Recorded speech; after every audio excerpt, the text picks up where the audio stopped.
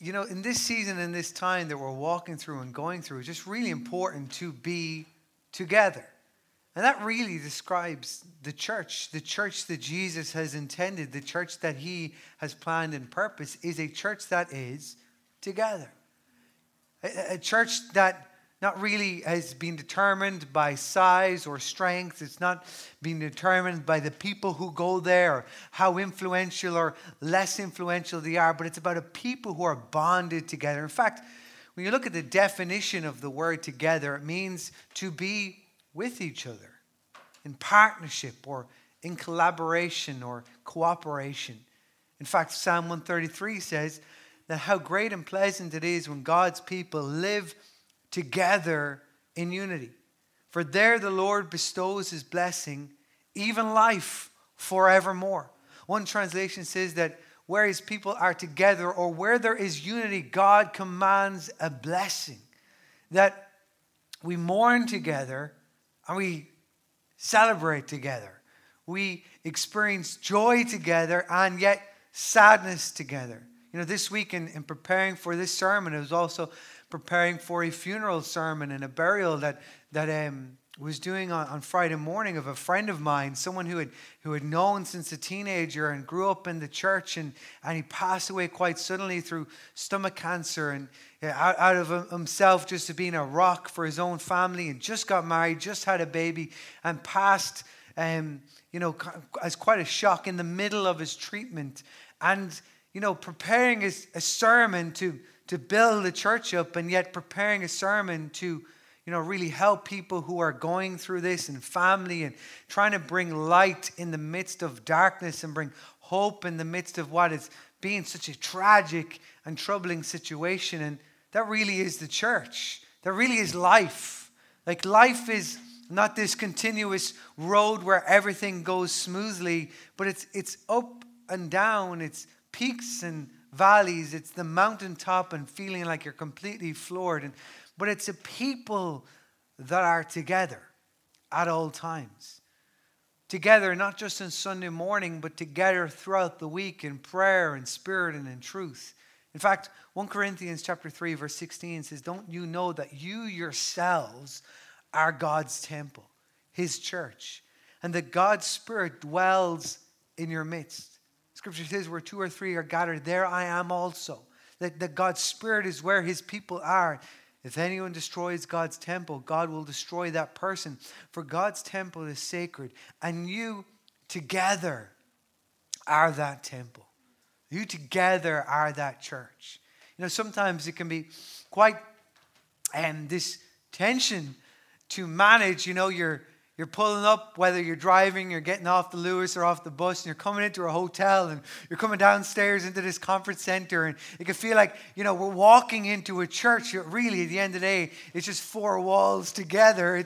There's nothing that great about it, but we may walk into the Sistine Chapel or the most beautiful modern architectural piece of structure that is some church newly built, but yet at the end of the day, that is not the temple. That is not the church. It's we together. The people are the church, that we are the beautiful ones. Really, the beauty is not found in the building. The beauty is found in the people who are gathered together in the building. Amen? Amen. And so, as we look at this and we really delve into this season and this theme of togetherness, we're going to be looking at what this looks like for us as a church in the book of Ephesians. And just me as a pastor and leader in this season, and I don't know if you found this in your own life where it can feel like, shaky, on shaky ground and unsure and uncertain. Well, thank you, God, that he's given us his word to be grounded on, to be founded on. And we don't know what's happening and where we should be and where our belief or our doubt is found in. Keep coming back to the word of God. And I want to go through in this season the book of Ephesians. Ephesians found near the end of our Bibles. It's a letter that's written by the Apostle Paul through the inspiration of the Holy Spirit, written to the people of Ephesus, the church of Ephesus.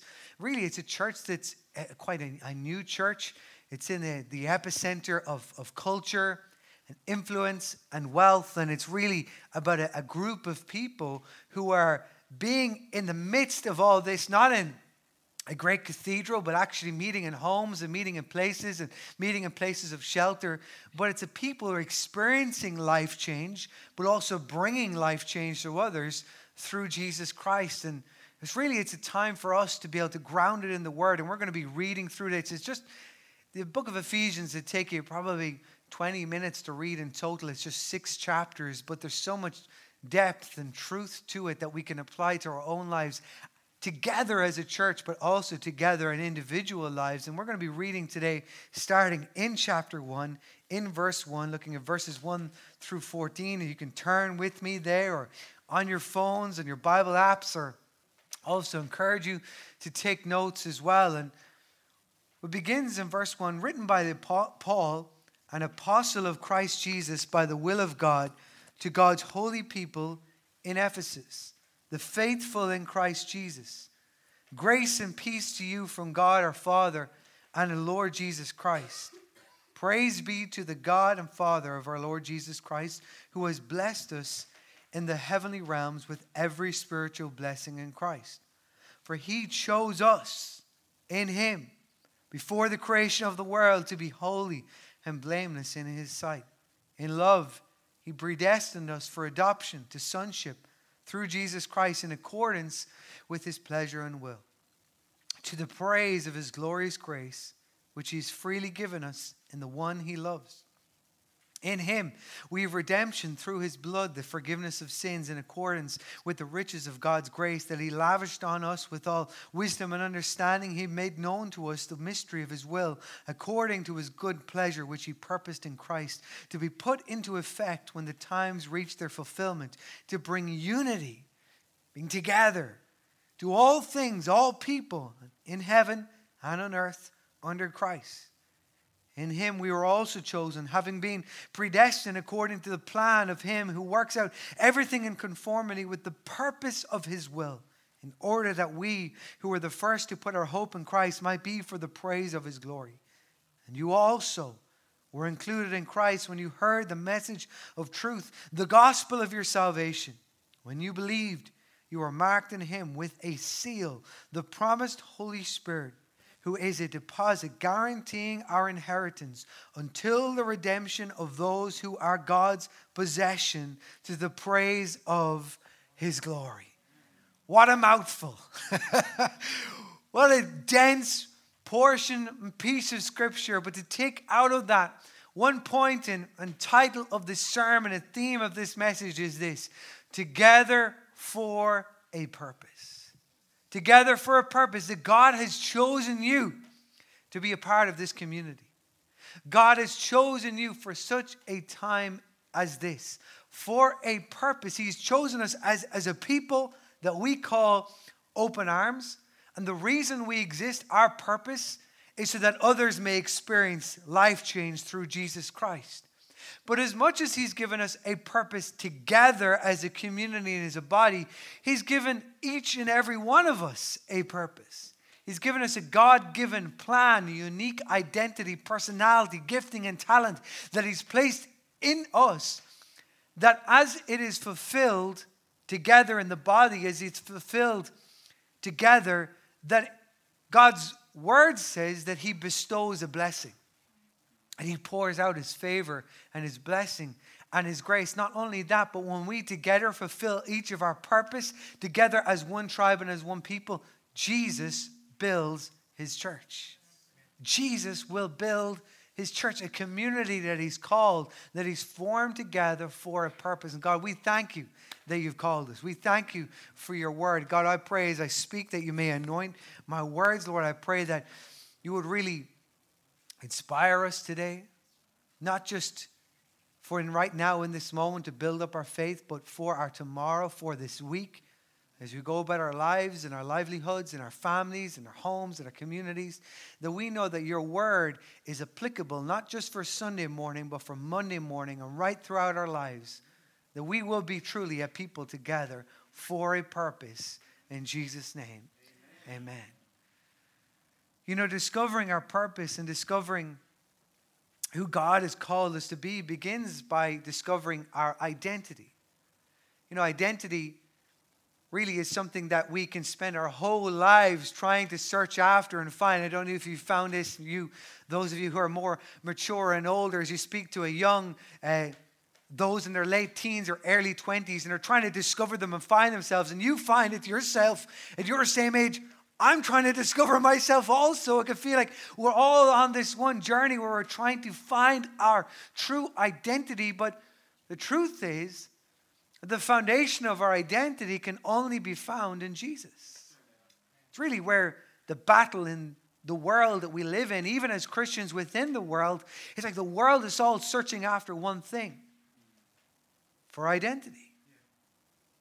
To discover their identity, or to be discovered, to be accepted, to be chosen.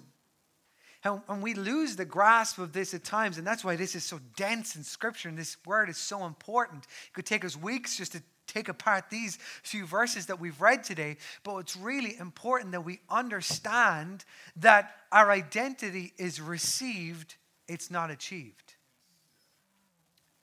Who you are determines what you do, not what you do determines who you are. What you do is important. It explains who you are, but it does not define who you are. And Paul here, he really begins, as verse 4 is saying, for he chose us in him before the creation of the world to be holy and blameless in his sight. It begins by knowing that you are chosen. But we are chosen. We are a chosen people. Knowing who we are then helps us discover what we've been created for. Max Dunham, a famous theologian, he commented on the Scripture. He said, to accept at the depth of our being that we are chosen by God is the antidote for our insecurity, our neurotic fears, and our striving to be accepted. And this portion of Scripture, verses 1 through 14, it's known as the doxology of the triune God.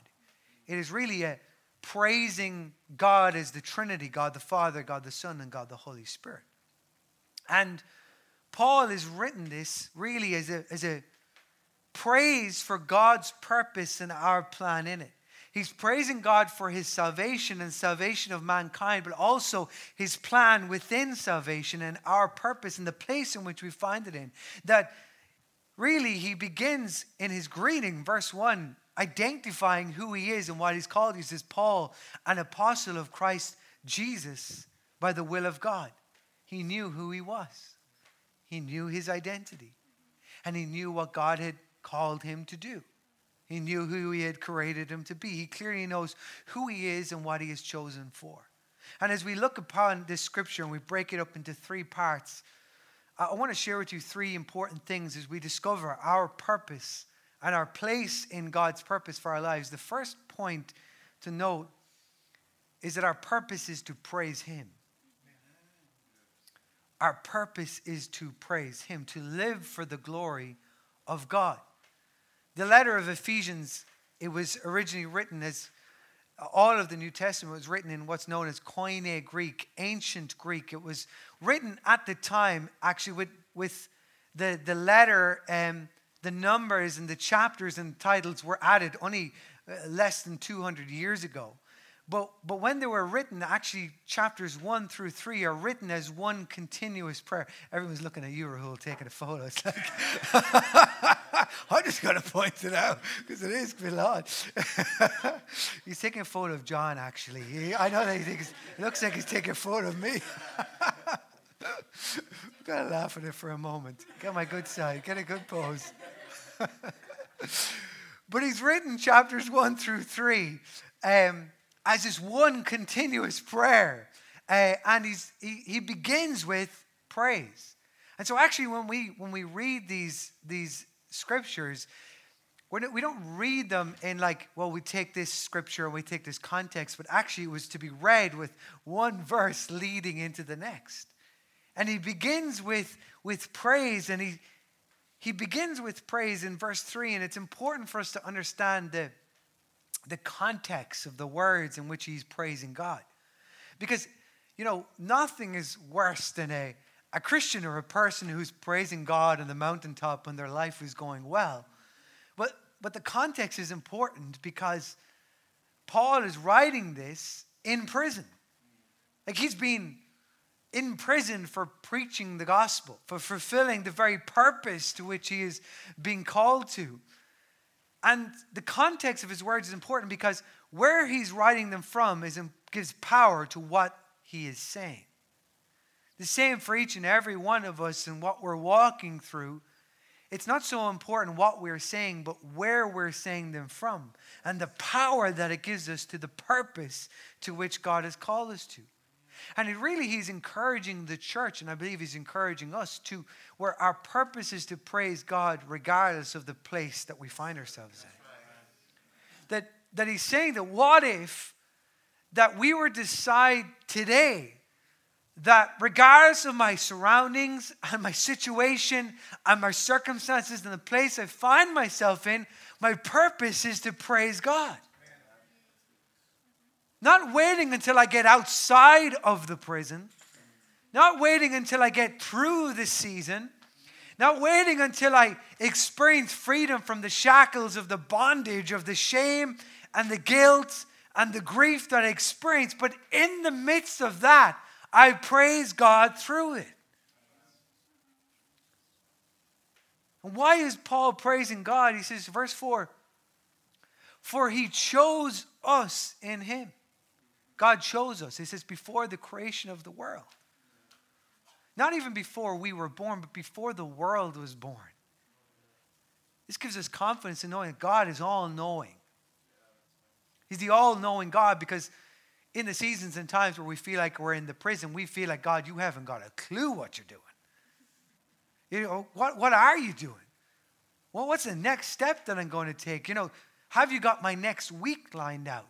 Do you know what you're doing? Do you know where I'm going? And what happens is we live our lives constantly worrying and stressing and being anxious and being overwhelmed because we're trying to figure things out when we need to come back to He chose us before the creation of the world. He's the all-knowing God. He has ordained our steps. Every step we take from the moment we're born to the moment we pass from this earth. Why did God choose us? What was His purpose? Well, He says that He chose us, verse 4, to be holy and blameless in His sight. To be holy and blameless in His sight. Now, this is really important to grasp because at this time and this very moment, they reckon it was somewhere around AD 54, and the Paul is writing these words, and this revelation that had been given to Paul to bring us the gospel of grace split the church in two. It split the church in two, really, and if you were to take one important scripture, it would be this very scripture, where the purpose for which God had chosen us is to be holy and blameless in His sight. Now, what happens in this moment is we misinterpret this. Therefore, I need to live my life according to religion and legalism, where the gospel is about what I do. I need to be holy. I need to be blameless. But what Paul is saying here, and what is so important for us as the church, is to receive the gospel of grace. It's about what Jesus has done for us. That we are made holy and we are made blameless in His sight according to what Jesus has done for us. Listen as it continues. In love, He predestined us for adoption to sonship through Jesus Christ, in accordance with His pleasure and His will, to the praise of His glorious grace, which He has freely given us in the one He loves.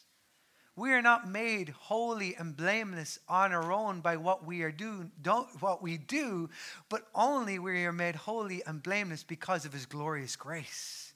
Because He's predestined us. He's chosen us for the sonship and the adoption through His Son, Jesus Christ. It is only because of Jesus that we are made holy. It's only because of Jesus that He has come as the unblemished sacrifice given to us as an offering of God, that we are made holy, that we are made blameless in His sight. What do we do to receive this? It is in accordance with His pleasure and His will. It was God's pleasure and his purpose to make us holy and blameless in his sight. It is his will. It is his purpose. It continues on in verse 4. To the praise of his glorious grace, which he's freely given us in the one he loves. It is freely given us because of the glory of his grace. That means there's nothing we did to earn it. There's nothing we can do to earn it. Our identity is freely received. It is not achieved. It is the grace of God is freely given to us. Now, the world we live in and the time we live in is where we've got to get our identity. We've got to achieve our purpose. We've got to, all of us have had this time in this moment, and where maybe you're still in this season where I've got to discover myself. You ever had that time where you had to go find yourself? Right? That's what the world, that's the motto of the world is go and find yourself. Be who you want to be. And if you're not happy with who you are, well then change who you are. If you're not happy with your physical form, you can change it right now. If you're not happy with your internal form, you can change who you are. You can change who you're, rather than actually accepting who God has created you to be. We're all living on this path somehow as these helpless, insecure men and women where we're trying to search after and search for and discover and almost become someone where the gospel of grace is no. You are chosen. You are a son and a daughter of God. You are holy and blameless in my sight. And therefore, we discover what we're created to do on the foundation and who we are found in, which is Jesus Christ. Realizing that our purpose is to praise him, because what happens when we live in this place of trying to discover our identity through what we do, it erodes our confidence, and what happens is we make permanent decisions based on temporary feelings, and then we get to a certain age in our life and we say, how did I get to this place? And we need to, at this time and in this moment, come back to God's word. That is the answer. That in his word he says that his mercies are new every day. There can be redemption. There can be forgiveness. There can be, you can be made whole. That where your identity as messed up and as full of sin and shame that you have committed, that has been committed to you, that there is forgiveness. That there is freedom. That we can be set free. And allow our identity to be formed in Jesus. Here's the second thing to note is not only is our purpose is to praise him, our purpose is in Christ. In Christ. Verse 7, he says, in him. 216 times Paul says again and again in the New Testament, either in him, in Christ, or in Christ Jesus. He says, in him. Because he's emphasizing that when we are in Christ, we are in him and he is in us. That there is this relationship is formed where we are together in Christ. Jesus said in John 15:5, I am the vine, you are the branches. If you remain in me and I in you, you will bear much fruit. Apart from me, you can do nothing. This means that if you achieve all the success in the world that you can achieve, if you become one of the most influential person or receiving all of the accolades that you fight for and live your whole life after, if you gain all the wealth that you could ever imagine, but yet you're not in Christ, it all amounts to nothing. Think about that for a moment. Now, how much time and energy do you give to that thought versus how much time and energy do you give to searching after everything?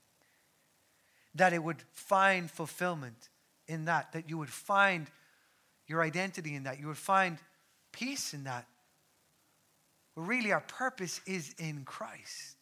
Paul says in verse 7 that in him we have redemption. To be redeemed is to receive the payment of a price or a ransom, to be rescued, to be set free. This shows us that the salvation that we receive was obtained by the payment of a price. That it was through Christ's suffering and through Christ's sacrifice that we are set free. It says that it was through his blood that his blood was shed, that it was through his sacrifice that we receive salvation. And a result of the redemption that we receive is the forgiveness of our sins. That we receive the forgiveness of our sins. And this means that we are forgiven in accordance with the riches of God's grace. Now, Paul understood at the time when he was writing, and it's just always important in Scripture, as you study Scripture, that you would know what was Paul or the writer saying to the people in which he was writing into in that day, and what is he saying to us in this day? Now, in that day, at this time, as there was this discussion within the church, and it's a discussion that continues in the church 2,000 years later, was Paul understood that the law in which really religion was based upon, at that time, it was about your sacrifice. In fact, at the time, it was where you would have to choose an unblemished lamb that you would take and you would sacrifice, and its blood would be shed. It would be a physical act that would be covering over your sins. There would be literal blood being shed that somehow that you could make up for or attain for yourself, that you would cleanse yourself through a physical act or physical sacrifice. Now, in the Catholic tradition, or even within many of the traditional faiths, we may be familiar with the term to pay penance for. Have you ever heard that term? Or you may have that you need to pray more. Or somehow you can make up for what you've done. Or somehow through the good deeds that you can do, or the people that you help, or the more scripture that you can know, or whatever it is that I can do more so that I can make up for. It's this legalism, it's this religion that seeps into our life and seeps into our faith. But being in Christ, united with Jesus, together with Jesus, is the only way that we receive forgiveness for our sins. It is the only way. And why would God do this? It says that he did this in accordance with the riches of God's grace that he lavished on us. He did this according to the riches of his grace. Grace is translated in the Greek as charis. It means favor, blessing, or gift. That God did this for us with the gift of his glorious grace through the cross. We see here that love and sacrifice go hand in hand. Sacrifice and suffering and the love that God has us goes for hand in hand. That Jesus chose to be sacrificed on our behalf. Why? Because of his grace. Because of his favor. Because of his blessing. He gave his son as a gift to us. Now, what do we receive in this redemption of our sins? Verse 8 says, with all wisdom and understanding, the purpose of our redemption is that he made known to us the mystery of his will, according to his good pleasure, which he purposed in Christ. Maybe you're confused about your will and your purpose. And Paul is saying here, and I believe that this word is true, that it's in Christ that we discover his purpose. That it's in Christ that we discover the pleasure of his will for our life, the plan for our life, the next step that we should take. Verse 10 continues, it says, to be put into effect when the times reach their fulfillment, to bring unity to all things in heaven and on earth under Christ. This is the ultimate purpose of God, to bring all things together under Christ. All things together. Together for a purpose. That can you imagine that from the very day the world has begun, that God has been preparing for the moment. He's been planning for. He's been administering the entire world for the day and for the moment where all things will come together under Christ. Where every knee shall bow, every tongue shall confess that Jesus Christ is Lord. Our purpose is in Christ. And this is important for us as a church and as a community. Because as we ask the question, what is the purpose of the church within the world that we live in? Like within the 21st modern world that you don't need anyone else. You can do all things by your own strength on your own. You don't even need to leave your house today. You can work on your own by yourself and, live in that way. You don't even need to go out and shop anymore. We can live this isolated silo world where it becomes about the individual. But the place of the church within our community is coming together in Christ. It's where all people, regardless of race, socioeconomic background, color, or creed, come together for a purpose. As verse 11 and 12 says, what purpose? That in him we were also chosen, having been predestined according to the plan of him who works out everything in conformity with the purpose of his will, in order that we who were the first to put our hope in Christ might be for the praise of his glory. The Amplified Translation says to live for the praise of his glory. The Living Bible says that God's purpose in this was that we should praise God and give glory to him for doing these mighty things for us. That's the purpose of the church within the community.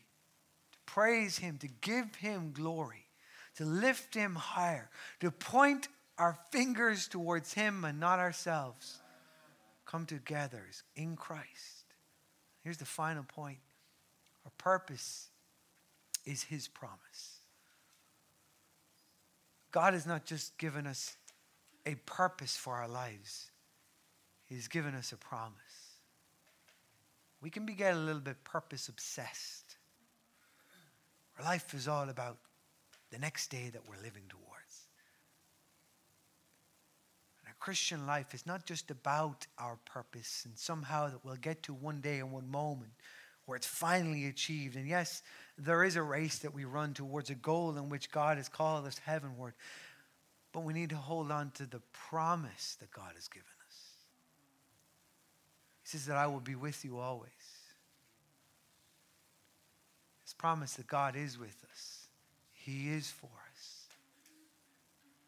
That he helps us, equips us, empowers us to live out the purpose in which he's called us to be the man, to be the woman in which he has already created us to be, and who we are becoming before this time, for this moment. His promise is that I will be with you always.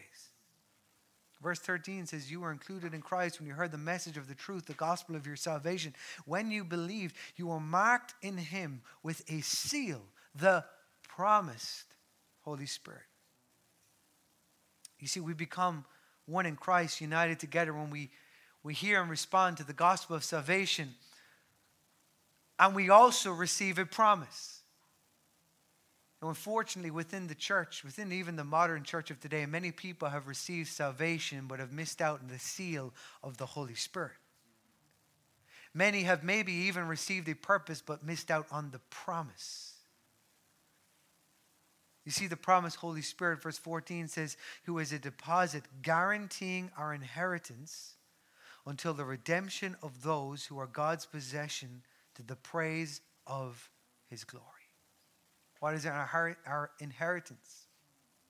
Our inheritance is this, that the day that we pass from this earth, the day that we leave our earthly bodies, we will be in heaven. That we have a place in heaven. As we were doing the funeral on Friday morning, this young man, 31 years old, his body is lying there in the coffin, but his soul is in heaven. His inheritance, the 31 years that he lived out, the same day and years, however that you have been living, you know that your inheritance is in heaven. But the great news about the gospel, and what so many of us miss out on, we don't need to wait until we get to heaven to experience the presence of Jesus. Our inheritance is in heaven, but our deposit is the promise of the Holy Spirit with us here on earth. His Holy Spirit is available. It is active for us right now, even in this moment, that through the Holy Spirit, Jesus is with us. Through the Holy Spirit, he hears us. He speaks to us. He's with us every day, every moment, every trial. And yet, every celebration, that we can live by the power of the Holy Spirit. And he helps us to form our identity in Jesus. He helps us to know that we are chosen. He helps us to live daily from the foundation that our identity is found in Jesus. As you look upon your own life right now, and maybe you've been living each moment with this striving for and working to get to a certain place, either within your career or within your family or within your marriage or just within your own identity. We all do it. We all say, when I get to this place, or when I get to this time, or when it gets to summer, when the kids go back to school, when I finally get to this place. And we live all of the time where we're searching and we're striving and we're anxiously working on when trying to discover our purpose. And yes, there is a place for that, but we need to hold on to the promise that's found in the Holy Spirit.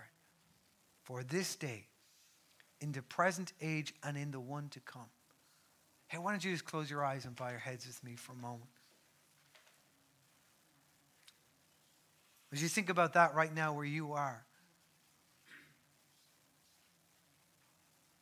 what do you need from the Holy Spirit? What do you need from Him? Where do you need Him to help you? To give you strength? To give you grace? To give you understanding? Because you may say, I don't understand. To give you clarity where you may feel I have confusion. Maybe you've been living every day almost from the moment you wake up to the moment you go to bed, almost wishing it away, trying to work towards a certain place or just to experience peace. You know that the Spirit of God is here.